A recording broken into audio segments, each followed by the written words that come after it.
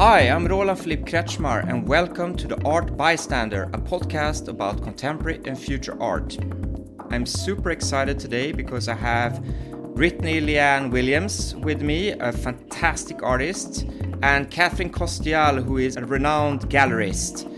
You know, the basis for this conversation is basically that Brittney has an upcoming show at a fantastic, really dreamy, huge castle in Sweden called Stora Sundby.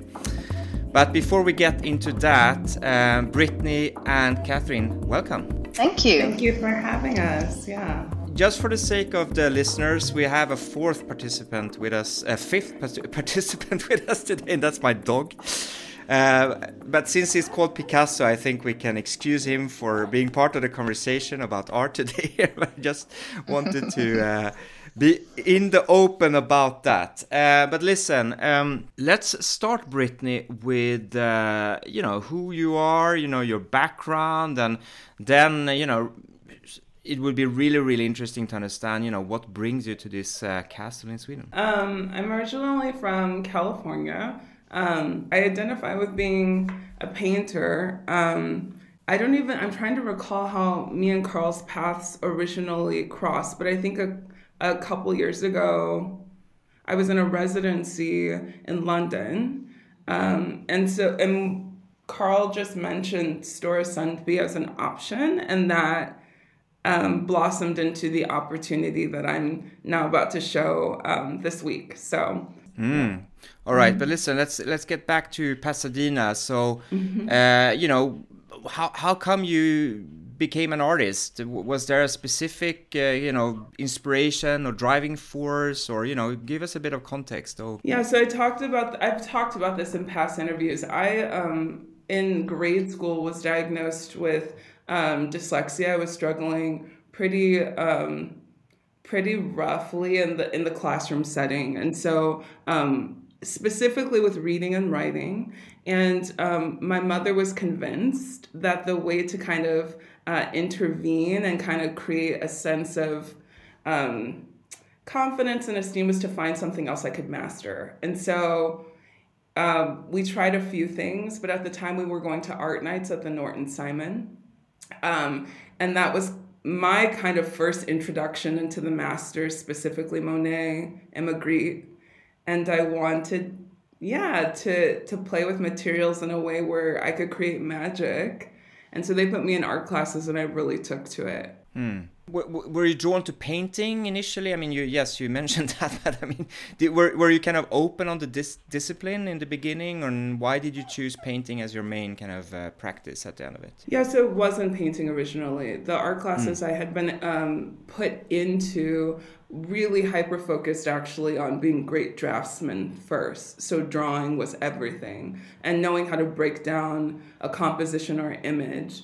But I think my personal desire or my passion was fostered from seeing these excellent paintings and wanting to pursue excellence as well. And so in time, like in these art classes, they sequenced it out. So you did drawing to like pastels to oil paint. And so that was kind of my journey with that. Okay, let's get back to your art a bit later. But Katharine, welcome to the show as well. Thank you. I introduced you as a renowned gallerist. Is that correct? If you wanted to be. I suppose so, yes. I mean, I work with my husband, Carl, and the gallery is, Carl Kostyál Gallery. It's really his gallery.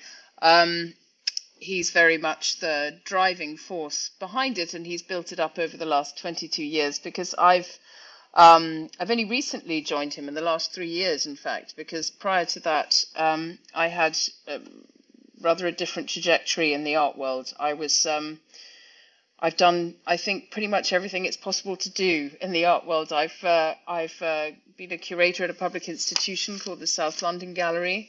It's one of the 5 kind of Kostyál or Kunsthallers in London. I worked for Christie's for 7 years, running their contemporary sales. And I worked for a gallery as a sales director for 7 years and artist liaison. And then most recently, prior to teaming up with Carl, I had a partnership with Jay Jopling at the gallery White Cube in London and Hong Kong, whereby I devised kind of a plan to look at artists I felt had been overlooked, or who'd fallen off the radar somehow, having nonetheless done something of great interest during their careers. So for 6 years, I researched and dug up artists that I personally found interesting, but who I knew or I was aware of the fact that there was a sort of whispering in the marketplace of reignited interest in their practice. And I would dig up works from private collections and retired art dealers, and try to fish in silence and buy them back slowly, and put together an exhibition of that particular body of work that had made, perhaps the first impact in their careers. Günter Ferg, Park Sibo, Min Jung Kim, Dora Maura, the Hungarian avant-garde artist, Lee Sung Tak, Peter Schoof, many. And that was a very different practice, sort of at the other end of the spectrum, because Carl's focus has always been not just focus, but complete obsession has always been, I suppose, the new and emerging, not for its own sake, but because he has a very entrepreneurial spirit, and he's a brilliant strategist. So I think he likes to go, he's an enormous curiosity, so he likes to go where the energy is, where he senses there's interesting energy, and he likes to show art that is generationally relevant. That's fundamental to the program.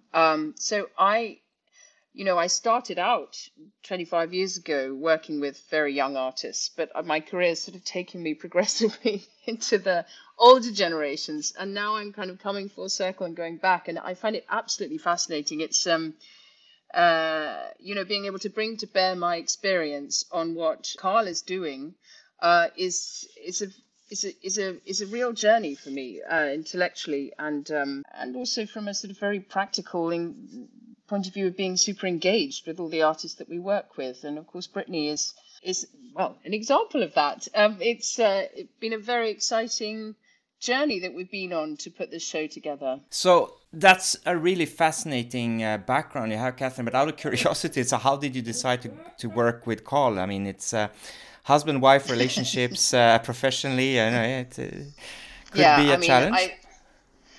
Yes, it's a challenge. I can't count the number of times we've been asked during the last sort of 30 years, why don't you two work together? And I was like, isn't it enough to be married? It's kind of it just happened very organically, to be perfectly honest. During COVID, where my projects were sort of put on ice, obviously, no momentum, there was no momentum, there was no possibility to do exhibitions, there was a reluctance to invest, all of these things, because everyone was in a state of total crisis, obviously, and, galleries were closed. And so while I was sort of twiddling my thumbs thinking, right, well, what do I do now? I had many irons in the fire, but I couldn't realize them because everything was shut. So I just sort of fell into giving Carl a hand, really. And it's been a really interesting journey so far because we have very complementary skills and experience. So I don't pretend to do or know what Carl does or knows, and vice versa. So we tend to take care of very different aspects of the gallery business, and I really enjoy what I'm doing. I get very immersed in the artists. I write a lot. I produce books. I do a lot of kind of, I suppose, for want of a better expression, artist liaison, and representing the gallery and working with institutions as well. because there's already an existing infrastructure for managing other aspects of the gallery business. And Carl is remains absolutely the kind of aesthetic driving force behind the program. But it works quite well. I mean, it's taken us a while to find our level, I will admit. But I think we're there now, and it's actually very nice to work for the family business, as it were. To bring everything that I've done in my career to bear on something that we're building together. And I think it makes us quite, without sounding boastful, but I think it's quite powerful to have two people who are so completely dedicated and interconnected, working to build a project like ours, because the gallery is rather different from perhaps, a lot of the galleries that I'm familiar with, in that we really, over the years, have built a kind of sense of community amongst our artists. And we do something called a draw jam every year, which Brittney came on, and we had so much fun. And that's actually what I really got to know you, Brittney. I mean, that's when we really had a chance to talk. And it's a rather special thing where we invite artists from all over the world, artists that we've worked with in the past, that who we represent, artists that we're going to do projects with in the future. Really from all over the world. So last year, we were, I think, 38 artists in total. And we do it every year in the south of Italy. And this last year we were hosted by friends of ours in Calabria, near a town called Crotone. So it's Magna Grecia, basically. It's an incredible part of the country, but not a place that people go. It's sort of very far off the tourist trail. And every day we get together and sit and draw together, and obviously eat fantastic food and go swimming in the sea. And can I join you this year? Sounds fantastic. It's kind of like a summer camp for artists. It's a bit like that. But what's really nice is that what's come out of that, because we did it for 3 years. And then COVID hit, so we weren't able to do it for a couple of years. So last year was the sort of comeback, and it was the biggest one we've done so far. And everybody, I think the most powerful thing that comes out of it is new relationships and friendships that are formed, but sometimes quite unlikely friendships, that you wouldn't necessarily have put two artists together, but it's eye-opening for all of us. But I imagine particularly for the artists to be able to have that experience of sitting next to each other and just, even if drawing isn't really part of your practice, because it isn't a given that everybody draws, but that's not the point. The point is more to kind of make something and just be together. What we did this year, we always, in years prior, it was more of a sort of ad hoc, casual, relaxed thing. We would do a little exhibition at the end, a very informal exhibition in, a 13th century church, or even in the vineyard. One year we did it where we clipped all the drawings onto string and sort of strung them through the vineyards, and had a big event with all local people. And then if we managed to sell anything locally, then that money would be then donated to a local charity. This year we were much more coordinated, partly because we had to be, because we had so many artists. And it's quite nice to have a focal point. And whilst we usually want to give back to the place where we are actually doing the draw jam. But this year, because of the situation in the Ukraine, we felt that was a sort of overriding concern. So we ran an Instagram campaign to sell the drawings that were made during the draw jam.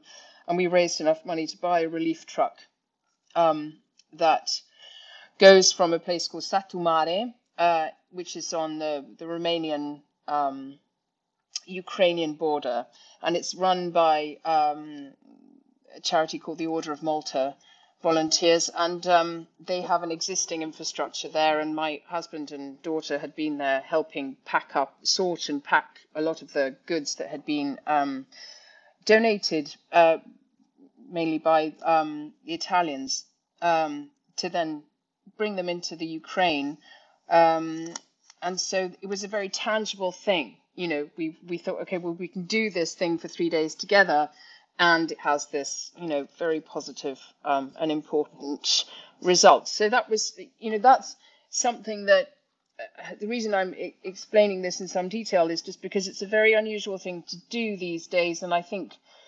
when you look at the important dealers in history, in particular, the 20th century, this sense of bringing artists together, artists, there used to be sort of artistic communities in places because artists were sort of freaks, they were like, if you found like-minded souls, you stuck together, and freaks is an exaggeration, but I was just thinking of what Peter Schuff told me about the East Village in the 1980s. He's like, we all stuck out like sore thumbs. It was a tiny world then, much, much smaller than it is now.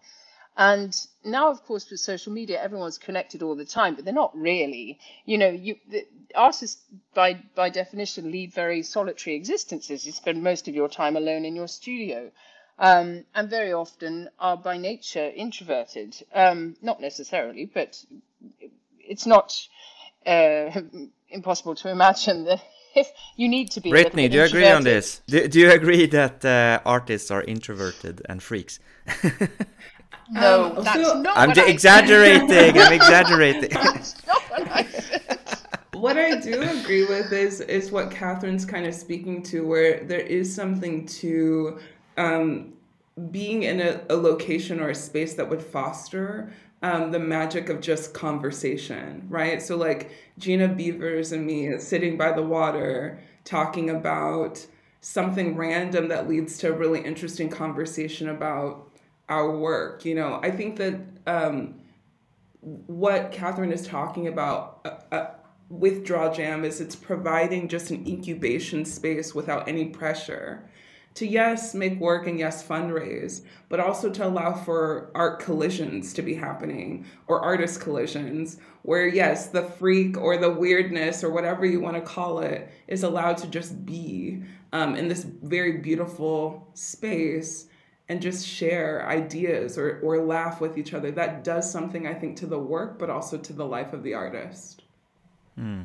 Before we get back to your work, Brittney, just out of curiosity and a brief answer, Katharine, when I first saw this collaboration with Order Malta, I thought it was, of course, from a caritative point of view, fantastic. But I was also a bit surprised, given that it's a 1,000-year-old Catholic, order, which is in stark contrast to the contemporary art world that you're operating in. Can you give us a context of that kind of collaboration? Why you decided to work with Order of Malta specifically?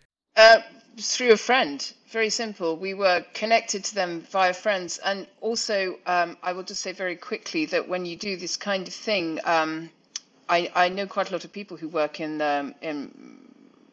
the UN and for other and for relief organizations that have been forced to be extremely active there. And I think it's very important to work with local organizations that are already established and, of course, totally trustworthy, and that you can, where you can make a tangible impact.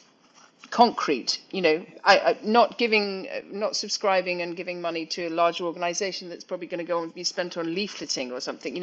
It's important if you've got, a chunk of change to give. It's nice to be able to realize something very tangible and to see it in action. That was why. And one can't sort of. One can't get too bogged down in the nature of the organization, because the reality is those are the people who are stepping up. Clear. Yes. Okay. That's my answer. Brittney, given that this is a podcast, obviously, if you're a listener, it's hard to kind of understand what kind of art you do unless you describe it for us. So, how would you describe your art? Yeah, I love-hate this question. I think it's a necessary evil, but we should always be just looking at the work rather than explaining it. But like I said, I'm a painter. I work in a lot of ranges, but mostly large scale. since 2017, I've been thinking about this bent figure, or originally my interest was looking at this tired, draped figure. And it's very much evolved since then. I'm now thinking about this bent back, or almost like this figure is shape-shifting. So thinking about, how this bent back is a representative of architecture, or a bridge, but really thinking about this posture speaking to the woman's experience.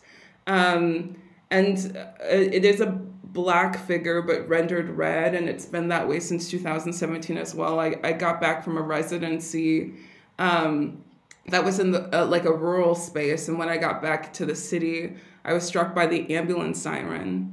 And really, there was something so seductive about this red pulsing light. In the U.S., our ambulance siren is red, but this red pulsing light having the ability to choreograph space and time, right? To get the viewer or the public to slow down and take note. It was attention grabbing, and I wanted that for these bent figures that I was rendering. And so from there, the body became red, or I started speaking about blackness through the color red. I would say now I have just a strong formal relationship with red. I've been committed to it ever since. And I think red is both a conceptual interest and a formal interest for me. And then these figures are often in these surreal / emotional landscapes. So I'm often thinking about, these sites being representations of psychological states or emotional states. So I asked myself, like, if grief was a place, what is the geography of that place? What's the climate of that space? What's the temperature? And then what's even the cause and effect that site might have on a body? In the same way that the desert might affect the skin with sunburn, right? So thinking about how these psychological or emotional spaces could actually cause the body to impact the body. And then specifically for the work that's at Stora Sundby, I'm continuing the conversation, but I'm looking at this biblical narrative between Jacob and the angel wrestling. The reason why I even came upon that passage or was reminded of that passage was Zadie Smith's On Beauty. She speaks about a painting, one specific painting of Jacob wrestling the angel. But I when I started to Google it, I was shocked at how throughout history all these painters have played with this allegory. And for me, I was most interested in how the repetitive nature of this angel that's rendered is like clothed in this cloak. And I became very interested in, I don't know if you can redact a portion of it, but like redacting the angel and allowing this invisible force or this psychological moment that I think is really what the allegory is about. I wanted to start there. And so that's where the work really starts from. It's like that these red figures are engaging with something, there's a happening, a shift, and it's violent even. I don't know if you're familiar with this narrative, but like Jacob walks away with a broken hip and a new name. And there's something really interesting about this violent exchange leading to this transformative moment where he never views himself as the same.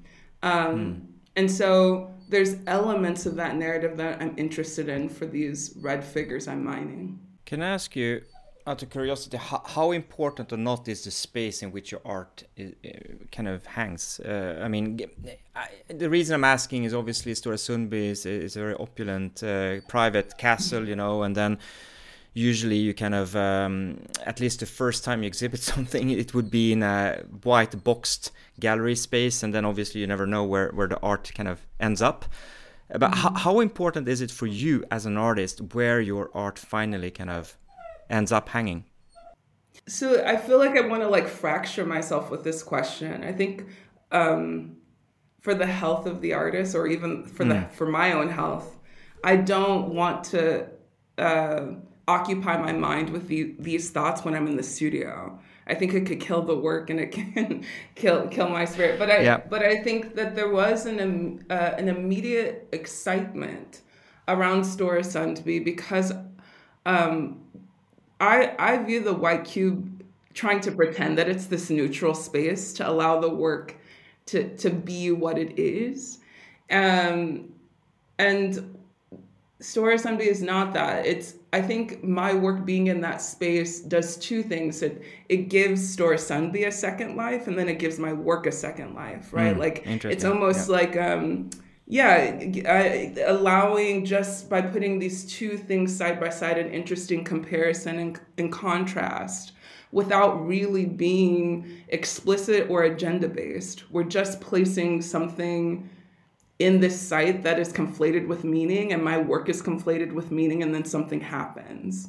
And I find that really exciting. So when Carl and Katharine brought up the opportunity, I was like, yes, like I want to give my work another life, even though this, in many ways, this show is really awkward in how it's managed, and that, like, you know, it's a very short show.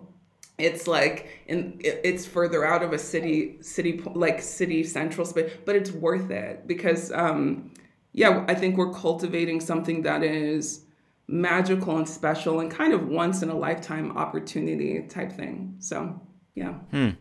Yeah, I like that kind of context that you're giving about giving both your work and Stora Sundby a second life, kind of. Katharine, can you elaborate a little bit on why, and I mean, when did you start the collaboration with Stora Sundby? Because you've done a few different things there. Why that came about, and also how come you wanted to work with Brittney specifically at Stora Sundby? We've done one project so far at Stora, and the owners of the castle, Maurits and Ida Sofia Klingsbo, are friends of ours, and the original idea came up literally as a sort of conversation, you know, wouldn't it be great if? And it was thrilling, you know, to find that Maurits and Ida Sofia were open to the idea and actually very enthused by it, because they see themselves very much as custodians of this extraordinary magical place. And to give a bit of context to your listeners who may or may not know the castle or what it looks like, it's the most extraordinary architectural phenomenon to find in Sweden, because it's a romantic castle, and it didn't always look the way it looks now. And it has, I think, the foundations of the original fort on the lake. Forgive my pronunciation, but I'm not even going to try. Begins with an H, and then there's a J. Hjalmaren or whatever. Hjalmaren, yeah. Hjalmaren. Thank you very much. So I'm embarrassed by how terrible my Swedish is after years of being married to Carl. But anyway, the foundations of the original castle date back to the 14th century. But the castle in its present location was built in the 15th century. But in the early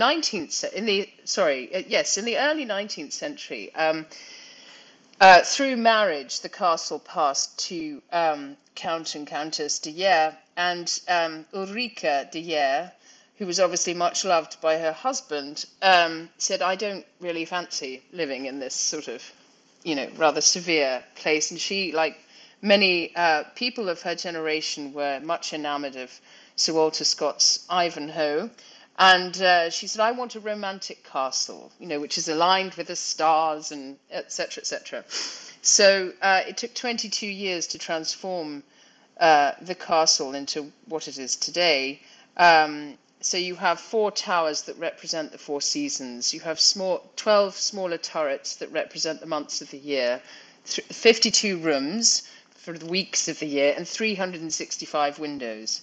So there's this kind of extraordinary mad symmetry in this castle. Yeah, because, it's beautiful. You know, usually the windows, of course, were also something that is a huge display of one's wealth and status, because windows are notoriously expensive, and also they let in cold. So, it's a sort of wild Baroque demonstration of one's kind of status and power, although that's not, I suppose, that certainly wasn't her intention, I think, initially. But anyway, the current owners, Maurits and Ida Sophia, they really are 1,000% dedicated to making the place alive. It's a very active estate, and I don't want to speak on their behalf particularly, but they're very active environmentally. The parks are open to the public. They host many events, and they're very active. It's huge. There's a large amount of land attached to the castle, and it's farmed, and it's a going concern. It's a business. So whilst the interiors of the castle are not formally open to the public, they do have guided tours and this kind of thing. But it really came about as something that is very precious and quite hard to define, which really, Brittney, you expressed it beautifully, that what happens when an artist enters a space like that and is allowed to intervene. I mean, bearing in mind that they take down half their family portraiture in order for these shows to happen, and their paintings are hanging on brocade silk wallpaper that's 200 years old. So it's it's an incredibly special opportunity to be able to intervene in that way, in that space. And they've been phenomenally generous in allowing us to do it. But really what's happening is this kind of alchemy between the artists and their practice and the existing space, which is steeped in history, and something that we haven't talked about yet, but I think ideas of memory and identity and the differing status of genders, races, etc., are so present in Brittney's practice. The paintings are unbelievably powerful. I mean, it's really hard to communicate the impact of color. The palette that you use, Brittney, is so totally immersive and strange. They're sort of almost hallucinatory. They occupy this liminal space with small nods to a sort of classical interpretation of landscape and the figure, but completely turned on its head. So they become almost metaphysical.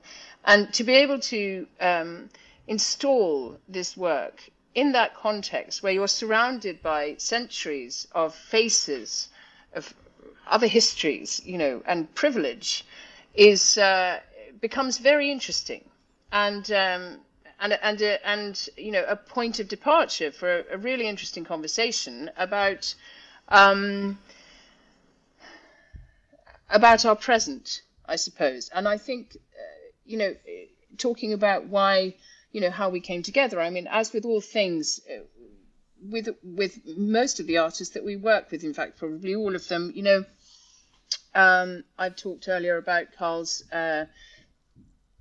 sort of mission in life, what drives him, what gets him out of bed in the morning, is this sort of hunger and curiosity for what's out there that's interesting, and robust, and where the energy is, and which artists amongst the thousands and thousands of artists that are making work today are the ones who have something really poignant and important to say somehow, either, and I'm not talking about necessarily politically, I mean artistically, all of it. And one artist often leads to another, and it's talking again about community. That's how it. If you've been completely immersed in a world for almost 30 years, of course you know a lot of people. You have a very large network, and you trust the artists that you admire and work with. And if they say you should really look at this, or you should really check out this, or go and see this friend of mine, who's in a studio somewhere in the middle of America, Carl will happily do it. He'll drive for 2 days, pick up truck to go and see an artist in a studio. That's what he loves to do.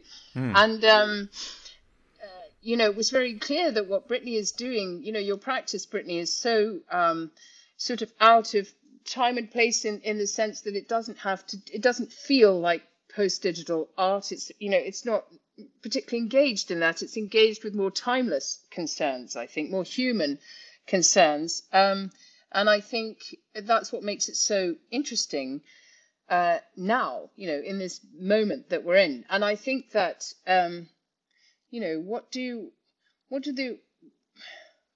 what is an artist, what can they really give us? They give us at best, the sort of most elevated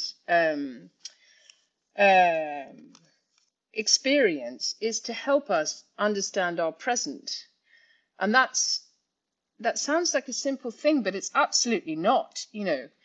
People, of course, can talk about the future, they can analyze the past, but understanding our enormously complex present is very, very difficult. So, an artist like Brittney, showing in this context, helps that happen, helps that conversation happen. So that's really why we're so excited about this collaboration. Brittney, from where do you draw your inspiration then as an artist? I mean, I understand that Carl and Katharine, you're kind of, as you say, immersed into the now and into the next.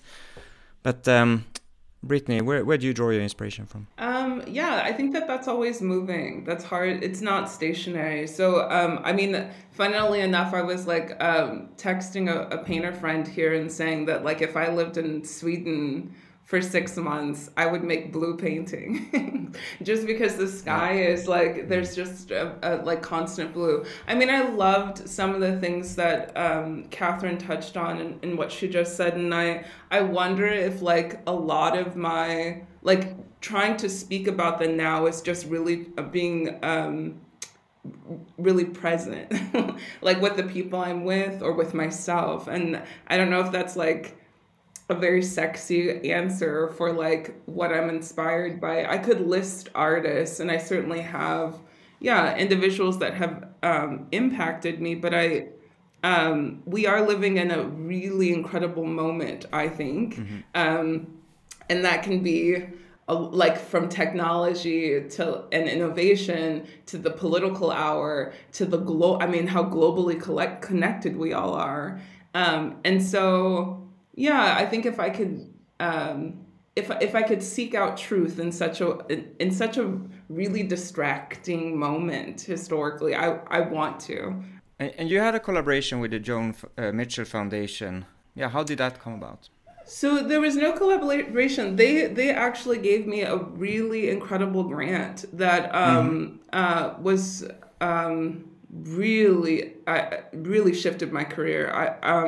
I was in Chicago at the time, and you can't even apply for the grant. You have to be invited to even apply. So that's fantastic. Yeah, it was fantastic, and I think that I could do whatever I wanted with the funds, right? And so the fact that the grant I didn't have to. I could pour it into where I felt like it needed to go, and so that's when I got the biggest studio I had ever had. This was in 2018, and scaled up a lot of. It felt at the time with where it was at, it felt like a miracle. Like it really opened the door and lifted the ceiling for what was possible in my career at that moment. Out of curiosity, how much or not did the pandemic impact your work, Brittney? I love labor, and I think the pandemic did a lot of things to a lot of different people, but for me, it allowed for a quieting and a room for labor, like making something beautiful. If I can't do anything else with my time, if I am kind of stuck to the house, if everything outside of my studio door is scary, if sickness is like in the air and there's this kind of constant hysteria everyone's in, what a good time to lean into a surface and be there for many hours. And so I would say I made a lot of work and lived a very quiet life, as many people did. I'm very blessed to say I was like financially sound. So many people, there was many different types of insecurity, financial and housing, but I leaned into the work at that time. I mean, this is maybe a stupid question, but hey, here we go. Do you have a goal as an artist, like a life goal or a mission or? Yeah, that's a hard question. I think that's something that's always moving as I evolve. Like I mean, when I was in high school, the biggest goal was to go to Skowhegan, and then I went, So like, I think that it's always a moving goal. Yeah, there's always a moving goal of where I want to go. I think right now, what would be really special is to continue to live a life that surprises me. Stora Sundby, this opportunity with Katharine and Carl, it surprised me. And I want to live a life. I think that's a really great way to be romantic to myself, like to love myself that way. And so this opportunity feels like that. So I hope that I'll have more opportunities that, touch me in that way. So, Katharine, what is driving you in the future? So many things. I think what I'm enjoying most now is just being fully immersed in the opportunity to help guide, steer, strategize, artists' careers at this pivotal moment. We work with a lot of artists, some younger than Brittney, but a lot of Brittney's generation, and I think it's an enormous privilege to play a part in that. And I suppose I just want to keep doing it and go deeper. That's my main goal. So how do you go deeper then? Yeah. Well, I think it's a question of being very present, getting involved, and writing. I love to write about our artists' work because it allows me to detach myself from the kind of avalanche of stuff that one has to do every day, and just immerse myself for 2 or 3 days in that artist practice and see if I can find, a hook.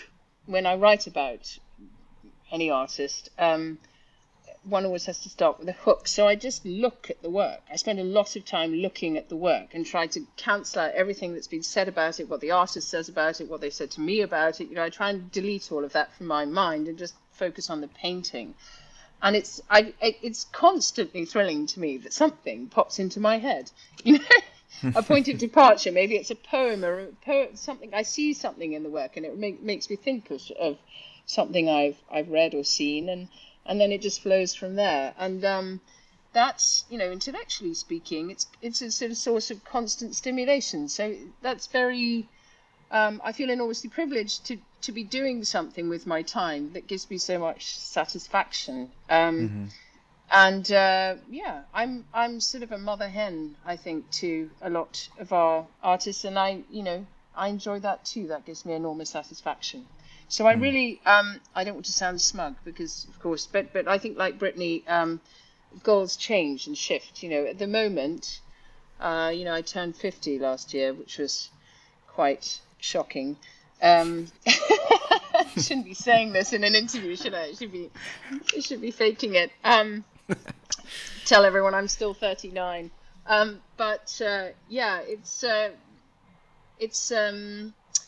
It's a sort of moment of reckoning, isn't it? And I just have to pinch myself really that I am where I am. I feel incredibly lucky. So I have no kind of more complex aspirations except to be able to continue doing what I'm doing to the best of my ability and hope that it helps people, in some way. That's fantastic. All right, so listen, I think unfortunately we have to finish this conversation, close it. I could go on for hours, especially opening up a bottle of wine, just having a nice meal and continue the conversation, but that's for next time.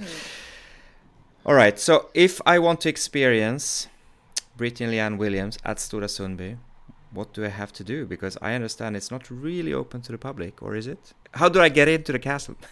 Well, this is the thing. It's not open to the public. It's a private exhibition, and the way we do it is we invite. On Sunday we have an event where we bring tons of people down from Stockholm, a lot of museum curators, some press, collectors, writers, all sorts of people.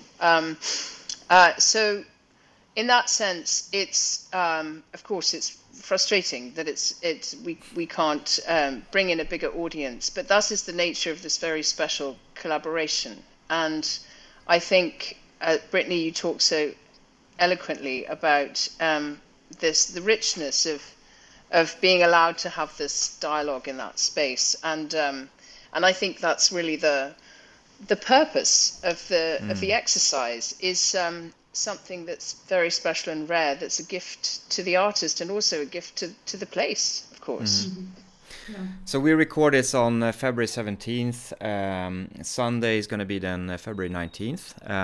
But if someone is listening to this a couple of months into the future, Brittney, what's next for you?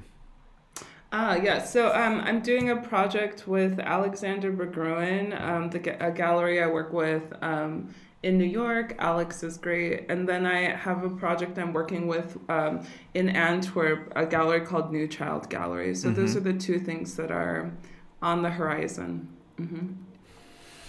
Fantastic. Okay, so Brittney, thank you so much. Katharine as well. Great conversation. As I said, I could go on for hours and hours, but this was The Art Bystander, a podcast about contemporary future art. I'm Roland Philippe Kretschmar. Thank you so much. Thank you.